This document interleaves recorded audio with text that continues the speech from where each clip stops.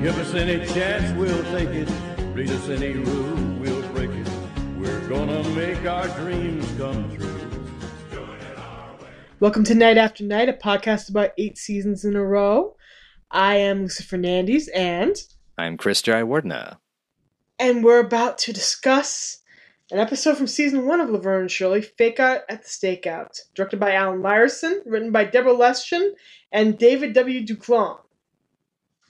I don't know if you've done any research on what the heck they were up to, but go for it, Chris. Myerson, as we know before, was wonderful television director, did a lot of sitcom work. We did quite a few episodes of Laverne and Shirley. The writers I actually did not get around to my surprise. We're looking them up for this episode.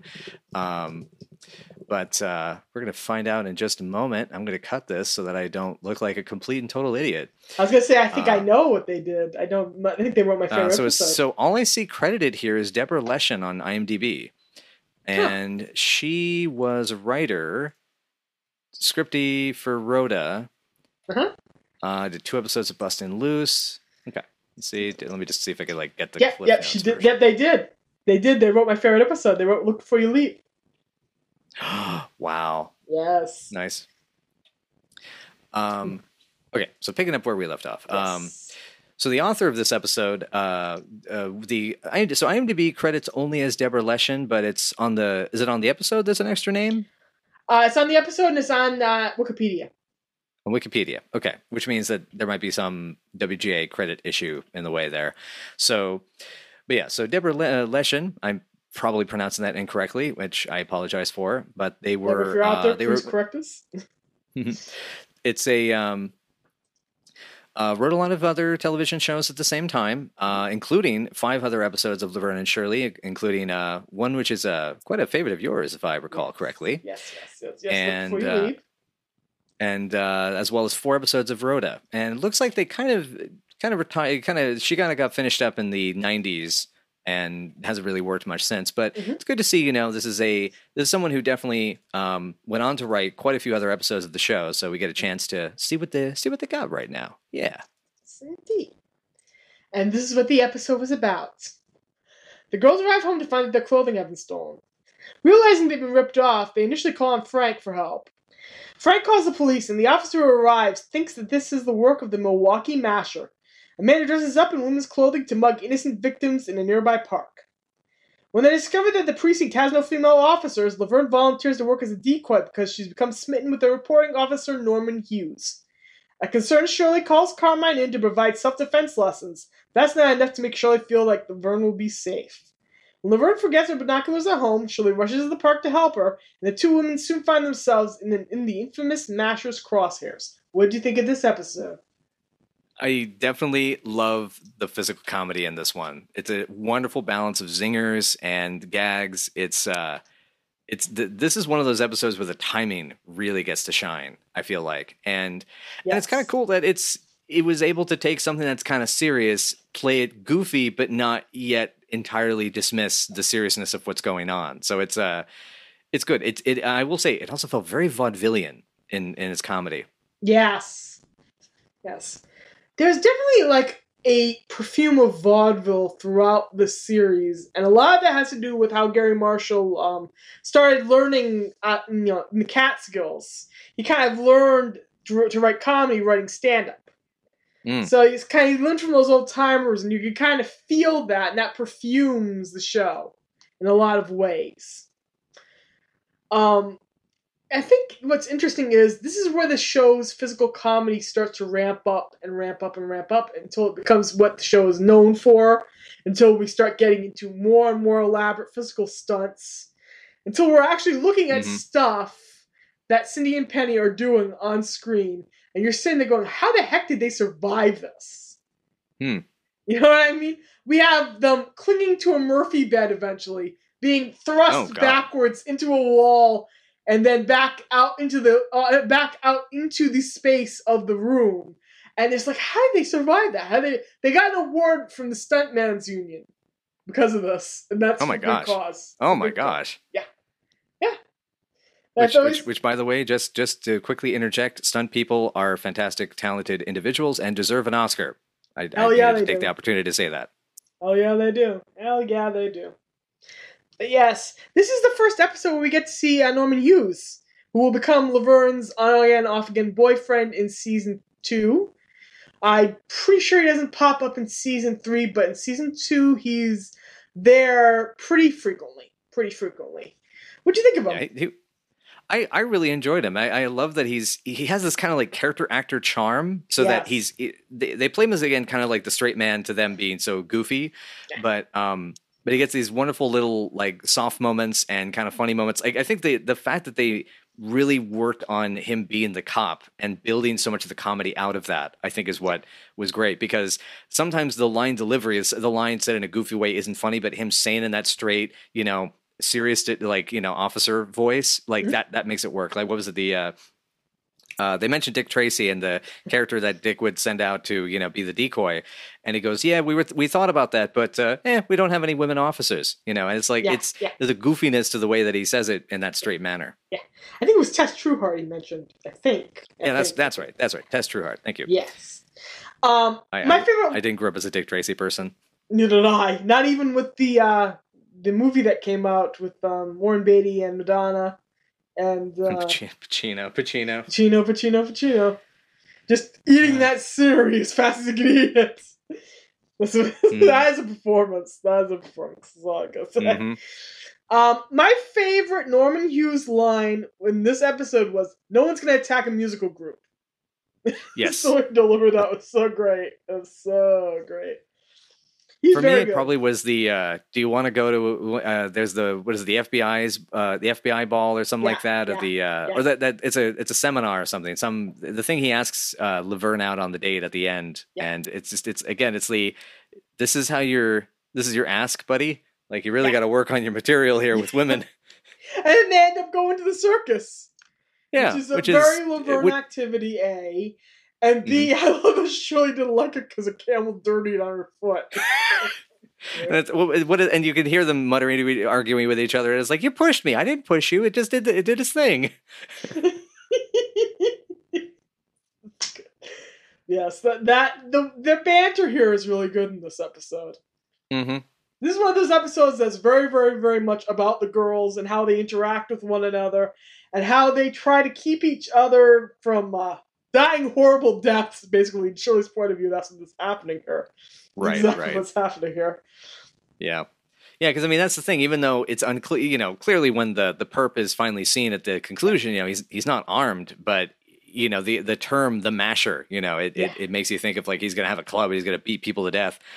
But to go with what you were saying about how getting to have the banter and the connection between the characters, what I also loved in this episode is we're kind of far enough into the first season here that we finally get to have almost like callbacks. Like there's the all alone, and the even like the way that there's these little references that start kind of coming back, that don't come off as self-aggrandizing. It's more like, oh well, we've done enough of these episodes with the audience to know what jokes are landing, so we can kind of bring that stuff back in, and like the world is getting a little more fleshed out in the process. It feels like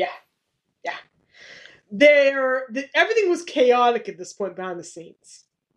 The writers' room was the most chaotic place on the Paramount lot at this point in time, which is really interesting when you see how the show manages to come together and still land and still be funny and still be good all these years later. Because, everything was messy.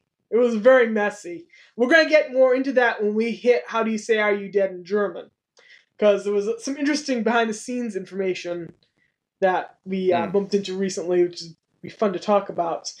But yeah, I don't know how much of that was the actors noticing this and going, aha, and notating, or if how much of it was the producers, because the directing staff would not solidify until season 3, when one guy directed the majority of the season. And then that didn't happen again. And the writer's staff was constantly on and off, constantly, like I said, chaotic. The writers and the actors did not get along, to put it plainly. So, to me, that's, it's interesting what sticks and what becomes a running gag. We're going to get more running gags. Most of the running gags are going to be in cement by the last episode of the season. When that happens, I will indeed bring it up, because I did make a note of what the heck all the little gags that get cemented in place will keep occurring. So it's kind of just, yeah. Okay, it's interesting to think of, that perspective of how, like, it's a there's the time of, like, people try to force a catchphrase, or we're going to put all this marketing push behind something, and you don't know when you're creating what you are creating how it's going to be, people are going to react to it, what's going to take off and what won't. Yeah. Like the hello gags, become pretty consistent whenever the boys are in an episode. Yeah. And this one I felt was one of the better ones in this episode, to be honest. And, yeah, you have to say it. And it's a and there's the and the other thing also is, like, just the consistency of having, like, Dwayne and Eddie, like, and actually see them again right away in the first scene. It's great to, like, make it makes the world feel more, I guess, contiguous. Yes. I think that's the word. Contiguous. Continuous, perhaps. Solidified, perhaps. Yeah. But, like, even like them on the bench singing "In the Still of the Night," I'm remembering, the "Once Upon a Rumor," where that was what Squeaky was singing at the end, the shoo-be-doo. Yep. And Lenny providing his little backup music, and it's a very, very, very, very, because chaotic yet not chaotic, yet character based yet not character based. This show is not like nothing else in the universe. And you'll see that it's a piece of its own, a bundle of contradictions. Yeah. And you'll see that as time goes on. You'll definitely see that as time goes on. I was going to mention that this is the first episode where Boo Boo Kitty really becomes a more noticeable part of the plot. Even more later on in the series. Obviously, there'll be more plots about Boo Boo Kitty, and Boo Boo Kitty will become Shirley's talisman, so to speak. The symbol of her innocence in a lot of ways. Boo Boo Kitty still resides with with Cindy. Thank you, in real life. And the origin point of the prop is that they just happened to find it in the among the props at the studio. And she liked go ahead. I was just going to say, like, I mean, where did it come from? Like, is it like this cosmic entity? Is Boo Boo Kitty really this magical being from beyond space and time? Beware the cat. Beware the cat. But that's kind of like the kismet that guided the show in a lot of ways, because this is how Penny found Laverne's L. What happened was she was doing a wardrobe fitting. She happened to find a sweater that was vintage. That was a letter sweater. It had an A on it. I think it was an A. And she said, can we get rid of the A and put an L on it? Let's put an L on everything. And that way it'll be shorthand. She won't have to keep saying my name. There'll be a visual cue. So with the L, and they'll go, L, Laverne. And they won't have to keep going, Laverne, Shirley, for the weeks. Yeah, which when writing, God, that gets so frustrating. Yeah. She hated that. She hated, the repetition. She didn't want the repetition. She wanted to just give them a shorthand sign, so she wouldn't have to keep having Cindy say her name over and over again.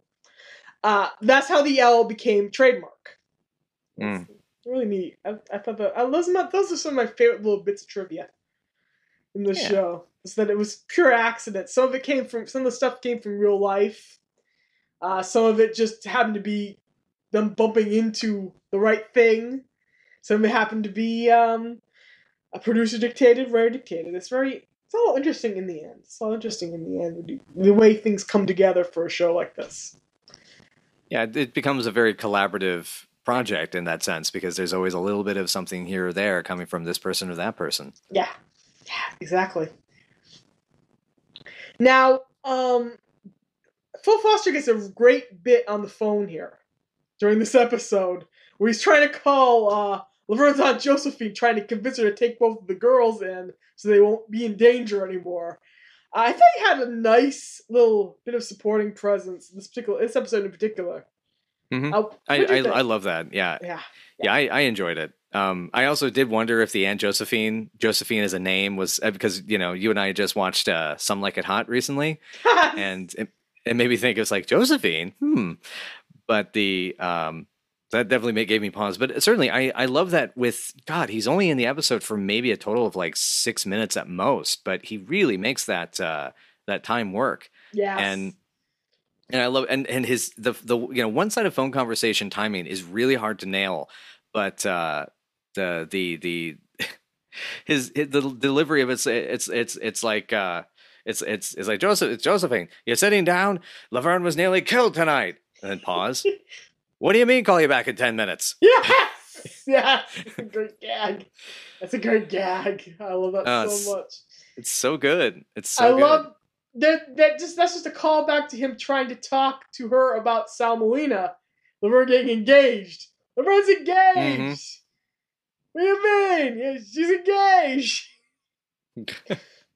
That sound does not happen a whole ton as it goes on, which makes me sad for what could have been. But it's just funny while it lasts. I'll tell you that much. Okay, this is the first time, we see Carmine post his breakup with Shirley.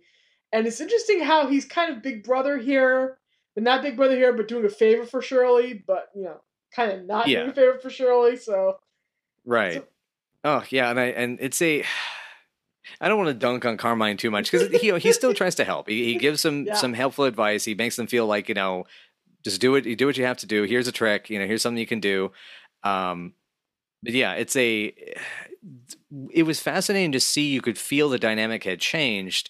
And what was also interesting to me is from an actor perspective, the chemistry worked a little better than it did with Shirley and Carmine as a couple. At least it did for me. Yeah. Well, that's what I felt I had noticed. But it was interesting. That being said, man, the big ragu on his jacket just, It just doesn't work for me. We already have one person with their subtitle on the back of their jacket, and he's fine. He's doing fine. Well, that was a thing in the 50s, so that's why it became a thing for everybody in the show during this particular. Oh, that's right. That's right, because all culture is monolithic. I say slightly bitterly as I in my head I'm still designing science fiction worlds. But to me, I think you probably are going to at least be impressed with how he changes a little bit. They're going to keep being on and off again, as we know, and blah, blah, blah. It's going to keep shape-shifting. I've said that before. But it's hard not to dunk on Carmine sometimes. It really is. When you take the whole series together. What I found as I'm rewatching the show is that I like Carmine less than I did. And I like Lenny more, which is funny because he's my favorite. He's my absolute favorite, and I don't know why that is, but yeah, I used to at least with Carmine and Shirley, kind of see how they're both at fault at certain points. But the way he just carries himself sometimes. But anyway, Yeah, exactly. I mean, it's a great line, and it's a great zinger in the show, which is, and maybe sometime I'll tell you how to fight two people and it's at once. And it's like, how do you do that? Bring a friend. It's a great line, but it's also like, it's not taking the thing seriously. Like, that's the kind of thing. Like, yes, it's funny. Oh, what was it? I just heard this quote from The Simpsons the other day. It's true, but he shouldn't say it, Yeah. I mean, that is in many respects Carmine in a nutshell for me. Yeah, but he was to be fair to him, he was supportive. He tried to help Laverne. Laverne could pretty much kick his butt, to be honest. Mm-hmm. Laverne is badass in this show. Let's be real. She can probably literally physically pick up the majority of the men in this show. She literally does pick up Lenny at one point in a fireman's carry. So it shows how strong Penny was. Penny said she didn't. Penny said she didn't know where the heck her strength came from when she would do that stuff. But it's powered by her bitterness. Her cynicism is the energy. Yes. The hate makes her stronger. Stronger. Now I just want to see Penny Marshall in a 1980s made She-Hulk movie. Oh my god, that would have been great. That would have been so cool. Because you can imagine her in the courtroom scenes. Yes. And then going out flipping cars and stopping bad guys. I can picture that. I can really picture that, come to think of it. Oh, that'd be funny. Okay. Well, speaking of the boys, we got a really good chicken fight scene in this one. And oh my god. Yeah, go for it. Yeah, just that's the setup to that, the pay, and I love how it swerves in. It's already funny because of the arguing and the tackle with Shirley on top, and then they come in and just swerve right into there and just land that joke like a spectacular Michael Bay car crash. I mean that because it's a positive thing. A car crash in a Michael Bay movie is a positive thing because you're getting your entertainment. Don't misrepresent me there, folks. I love the line, "Why do we let them in our house? Like, you got a choice, girls." Oh my god, we have a choice. I know, I love that. Oh, and I love the stinger at the end with the the alarm system. Yes, which we never see again because that would ruin the comedy. Right. I mean, it would have been funny if, like, it's one of those, if you were making a continuity-driven show, the great thing would be the next episode after they come in, after they come back, is you see, what's his name? Squiggy or Lenny, with something behind his back, and then you see him, like, holding this little, like, device. So really, they come in wearing earmuffs. They could have done something really simple like that. Like, that was a great little button on the scene where the noise is too incredible and they go running for their lives back upstairs. Yep. Oh, and speaking of the boys, I love the detective outfits so much. How Michael's able to pull it off, and Squiggy with his t-shirt, his jeans, those sneakers, and that way too big of a coat. Yes. This is the first time where they basically role play. They're basically like kids role playing in a lot of ways. And this is the first time that they had to put on costumes and play detective. They will play firemen repeatedly. They'll play cowboys at least once. All kinds of stuff coming up. Two of them. Well, it was the era of the Village People. Yeah. This was that era. But no, that to me is just like little kids just like having fun in a lot of ways. Yeah. Yeah, exactly. Yeah. Which is one of the things I appreciate about the show, and it becomes part of the interesting dichotomy of this episode, is that there's a sense of the girls are being confronted by this threat, which is now an adult threat, as they're, but they're still kind of kids. And so, they're asking dad, they're asking their friends for advice. They kind of get the boys to help them, and the boys, are kids, so they don't quite get it. And then what was kind of cool is then you see this sort of flip as the theme of the episode, and how Laverne gets herself into trouble with the situation by being a decoy because she likes the guy and she's into the guy. And then Shirley having to have the heart-to-heart talk with her about, like, hey, are you doing this because you really want to be around him? But it's like, you're not into this kind of stuff. Like, you're investing a lot into his life rather than having him come to invest in yours, or finding the place to meet in the middle. Yeah, or basically that she's again coming this close to getting herself killed just to please him, and she's like, don't do that. Yeah. And it's I mean, I like Norman, he's a cool guy, I mean, it's not like I know his badge number, 91604, but he's not worth going through all that trouble for, Laverne. Yeah. Even I think that he's my favorite Laverne boyfriend. Of all of her boyfriends, he is my absolute favorite out of all of them. I'm definitely excited to see more of him, though. Yeah. Oh yeah, we'll get more from season 2. Season 2 is a lot of fun. We get some really good appearances from him. And the guy who portrays him writes several episodes. The series. Yeah. He wrote another one that I really like, which is Two of Our Weirdos Are Missing, which I've mentioned, I think, a couple of episodes ago. But that's what he wrote in season 2. Okay, so what do you think about our villain here? Oh, man. It's like I have to remember to kind of peel back the layer of being a person of today, and how, it's a little stigmatizing, you know. Yeah. But it's also Yeah. then having to remind myself, hey, how many Giallo movies do you watch in a year? Huh. But I love that when confronted, it's entirely a case of, man's got to make a living. Yeah. But Yeah. but physically, he's amazing. I love how he just drives straight into that role with like complete abandon. Yeah. It's hilarious, and he looks good in a poodle skirt. Not gonna lie. To me, honestly, like, they're being very, very careful not to mock even people who cross-dress. He's just a guy putting this clothing on so he can make money. And if he makes money killing people, so be it. Yeah, it's definitely not making fun of trans people. Just to put that out there. Yeah. It's a uniform. Yeah, he's not. I mean, this isn't like a controversial thing like what you call it.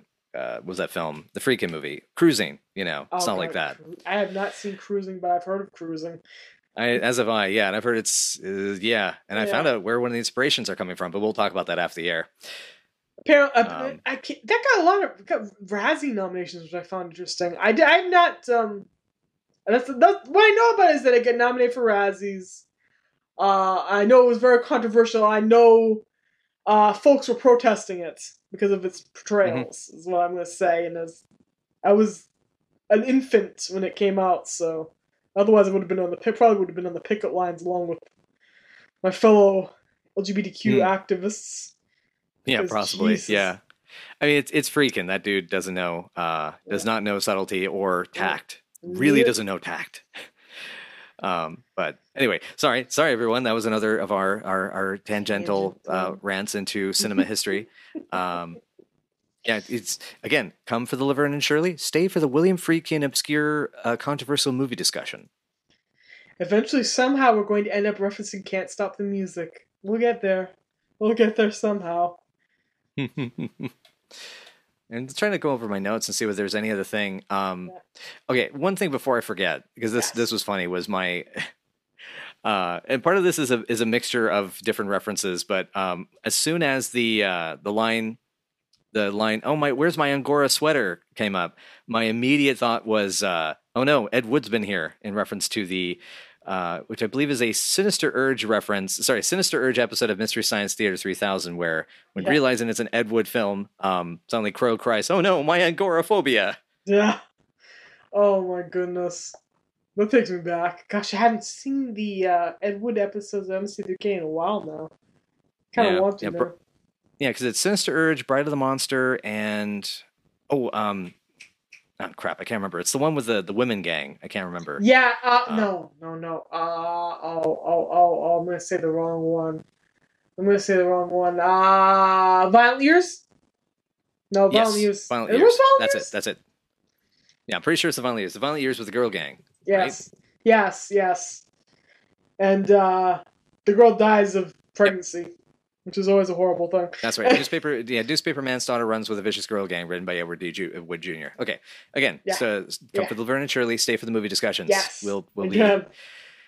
Some point we're just going to make a movie podcast. We'll finally take the jump. And I don't know how we'll find the time, but fine. Yeah. Anyway, so back on track. Yes. So what would you rate this episode? This is about midstream for me. This is about a 4. No, I'd probably put about 5. It's a darn good episode. Perfectly workmanlike. Great appearance for Norman Hughes for the very first time we get to see him. Little good dialogue bits, great flow. It's just not my absolute favorite from this season or from the series. Mm-hmm. What about you? For me, I'd put it at like kind of a 6, like right there at a 6, because I agree. As much as I have a lot to praise about the episode, they're more in the individual moments rather than the kind of cohesive whole. You can definitely feel the jokes were really coming together, but that they're not integrated. The pacing of it is a little difficult. Like, it feels as if the whole "Loved for Being You" has no setup in the first half of the episode. And so it doesn't really, it just kind of feels like it makes a bit of a leap, because your brain is still taking on the humor and they're still trying to give you the zingers, even when Shirley's trying to warn Laverne, why are you doing this? You know, are you doing this Yeah. for the right reason? Yeah. And so it just doesn't feel as integrated. So I mean, I what's there I really enjoy, but I feel like there's other episodes in the season so far, and I think other ones we'll be discussing coming up soon, Yes. that kind of tie the room together a little better. Yes, yes. They are the best rugs in the entire season. Mm-hmm. But so it's a good episode. It's not the best episode, but it's worth watching. Is what we'll say. Yeah. It's worth watching. Yeah, that's it for this week. I think that is it for this week. Awesome. Well, thank you again, everyone, so much for joining us, and we'll be back next time with I think. Oh, that's right. I think next week is High Neighbor. Yes, it is. It's one of my favorite episodes. Mm-hmm. Well, hopefully you'll be as excited as we are about that episode once we go through it. And yeah, anyway, you can check us out on Twitter at Night PC, because Twitter doesn't like full words or sentences apparently. And as well, we are able to be found as Night After Night Pod on most different services or different places. We have a Facebook page. We have the Patreon, the WordPress for keeping track of things a little bit, and so on and so forth. And as well, just keep an eye out for Night After Night, because it's what we do here. We night after night go through this fun show and entertain ourselves and hopefully entertain you. And we thank you so much for joining us on this journey. Thank you so much. And, just continue to listen to this podcast. Stay with the same podcast night after night. Ignore Squiggy. Ignore Squiggy, as the girls would say. Oh, that's right. Good point. But yeah, I think that's gonna be it for us, and I guess we'll see you next time.